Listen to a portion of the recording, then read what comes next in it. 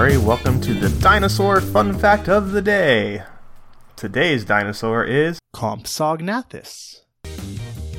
Paleontologists only have two Compsognathus skeletons to work with. These came from Germany and France in 1859 and 1971 respectively.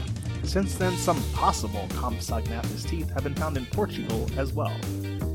This dinosaur was a consummate lizard eater, which is weird to me because aren't dinosaurs lizards? Remember those two skeletons we mentioned earlier? Both came with lizard bones preserved in their stomachs. Speaking of last meals, scientists know that a closely related dino called Sinosauropteryx also enjoyed reptilian main courses along with some fresh mammal on the side. Yum! Adults had modest proportion. The first Compsognathus ever recovered was a 3-foot juvenile. Fully grown individuals, like the one later found in France, were roughly 4 feet in length and weighed around 5.5 pounds. The Lost World Jurassic Park in 1997 screwed up its scientific name.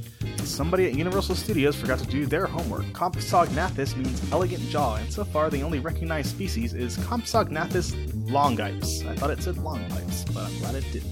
Yet halfway through the movie, a fleece-clad beardsman modeled after real-life paleontologist Robert Bakker starts rambling about Compsognathus triassicus. That's not right at all, Universal Studios.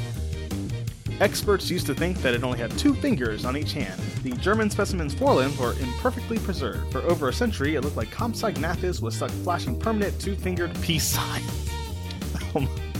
Paleontologists wouldn't learn that it actually boasted 3 digits per hand until the French skeleton came along. Don't forget to tell your parents to send us their suggestions and yours to @TheJimmyMurray on Twitter. I'm Jimmy Murray. Thanks for listening to The Dinosaur Show on the Kid-Friendly Podcast Network. Music by Kevin MacLeod. Executive producer Chris Kremitzos.